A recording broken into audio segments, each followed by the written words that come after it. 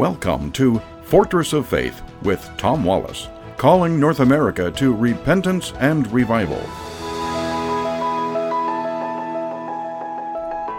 Well, folks, we're back once again at the corner of truth and courage. You're listening to Fortress of Faith. This is Tom Wallace. Yesterday, I started on this topic. Why is it that our young people hate America? Why is it that they're growing up and being taught to hate America? And this is an important question, and we really need to get to some answers.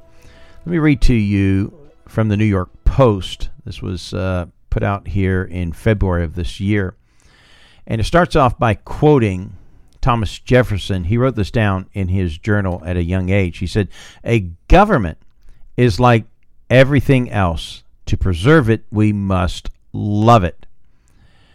As a young man, Thomas Jefferson carefully copied those words. It was a quote from a political philosopher, Montesquieu. Montesquieu is widely quoted by our founding fathers, a great influence on the ideals of our republic. And basically, he is saying this: everything, therefore, depends on establishing this love in a republic. Jefferson continues writing, "And to inspire it ought to be the principal business of education." So, basically, our founding fathers said this: we need to pass this on to our children. Why our republic is important, why our form of government is important, why we did what we did, why we broke off from the tyrants of Great Britain from the king and taxation without representation and all this stuff. This needs to be taught, this principle, so that our government, in order for it to be preserved, we must love it. And if we're beginning to develop a future generation that doesn't love our country, we are going to be in trouble. Our nation will not live very long. Now, I know I'm largely speaking to Americans, but this applies to your country too. If you're listening in Canada, if you're listening in Europe, wherever you're listening to Fortress of Faith today, if you are developing a future society, your children, to not love their nation and their laws and your history, and not all of our history is something that we're going to be proud of, but we ought to be proud of the fact that we made changes to correct what was wrong.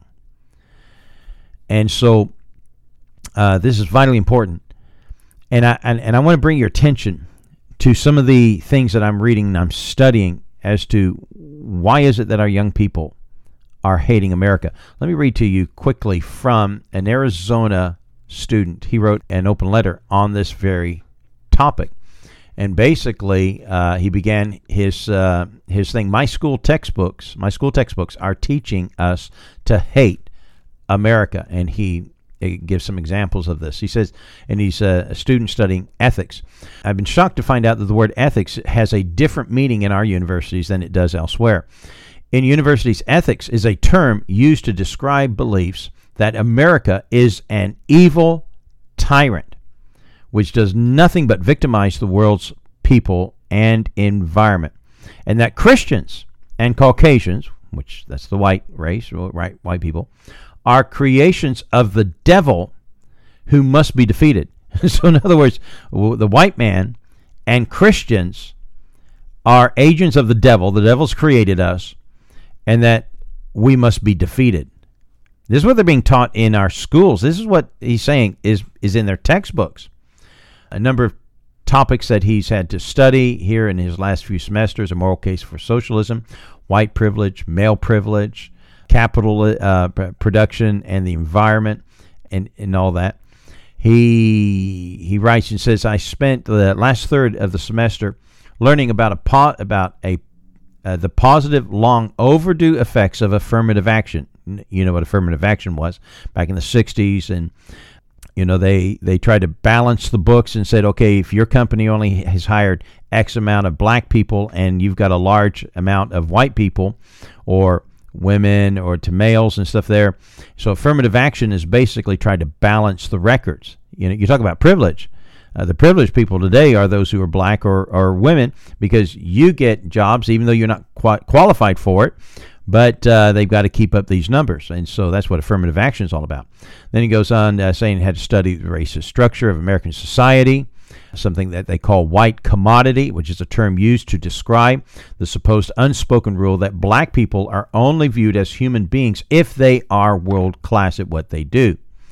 And then goes on about how white people are always given a free pass and they get the front line in life on everything.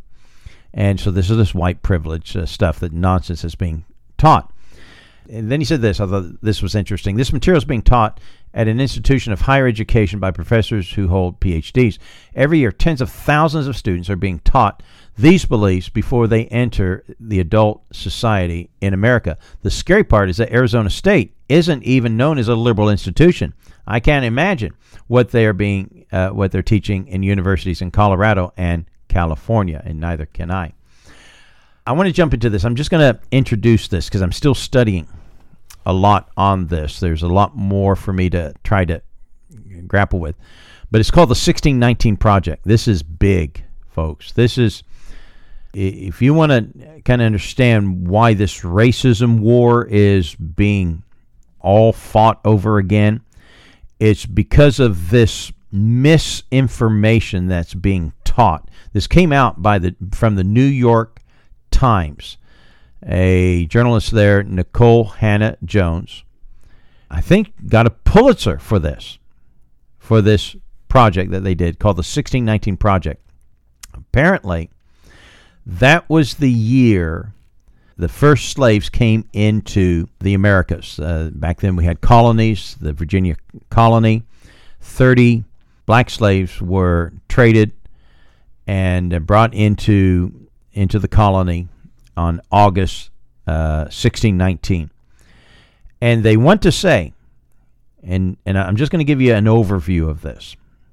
They want to say this is what this article, what the 1619 Project is trying to teach, that is the real true beginning of America.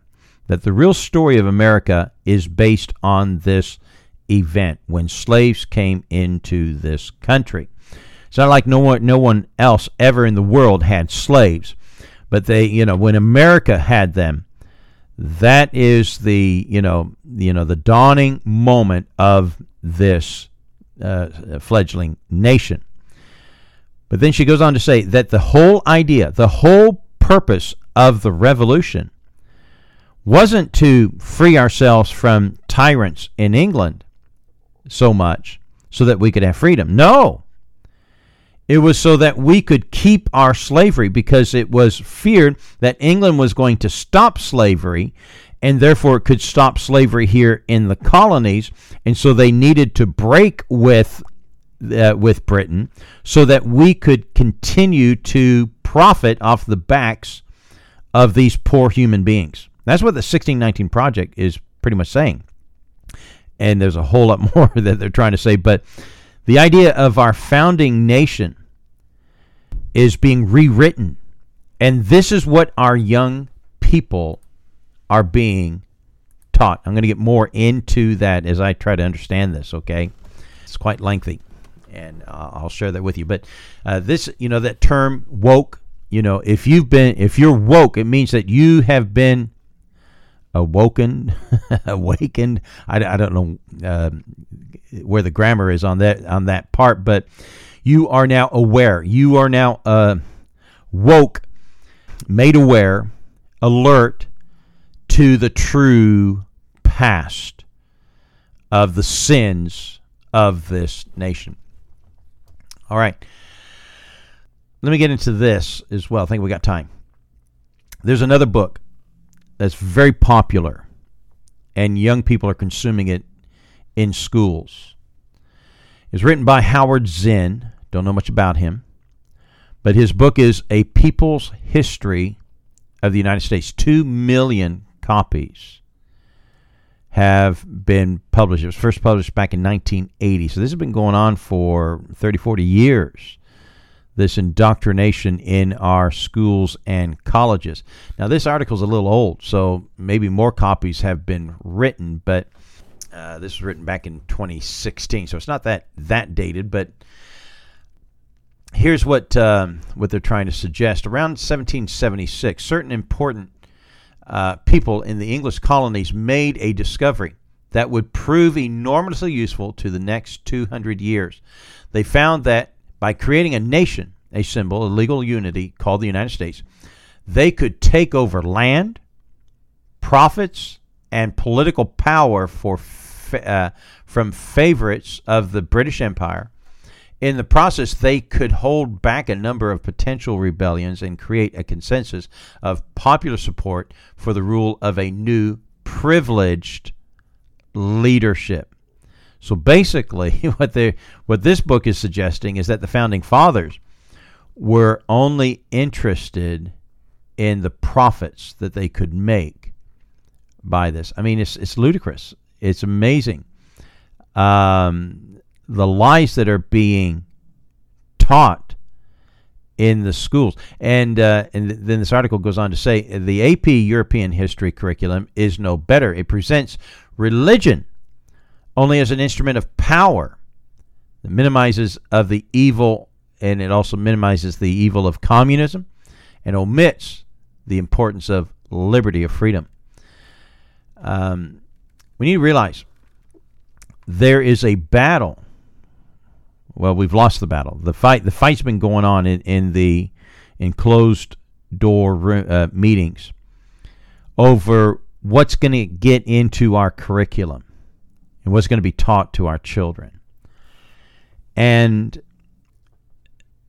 what's been in there for quite some time is teaching our kids poison.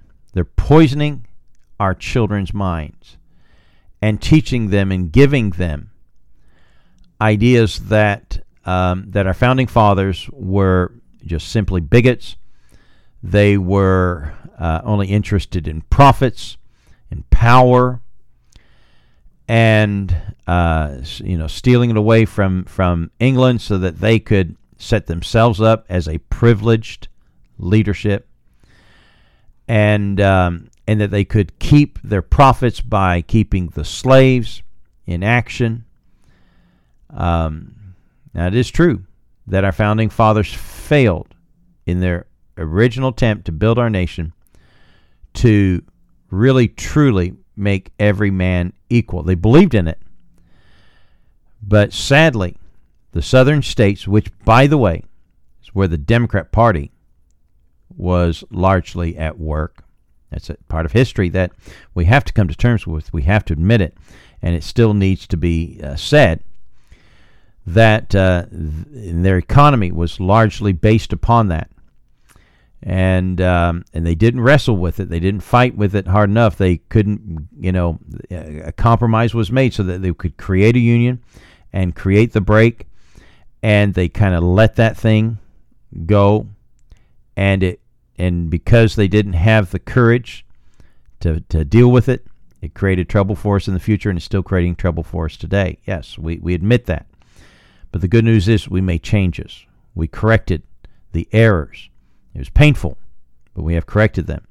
But some people are still trying to bring it back and fight this issue again and again and again because they've been taught to play the victim card. And instead of loving our nation, they're being taught to hate it. We're going to have to stop there. I want to talk more about this in the future. So join us again at the corner of truth and courage. God bless you.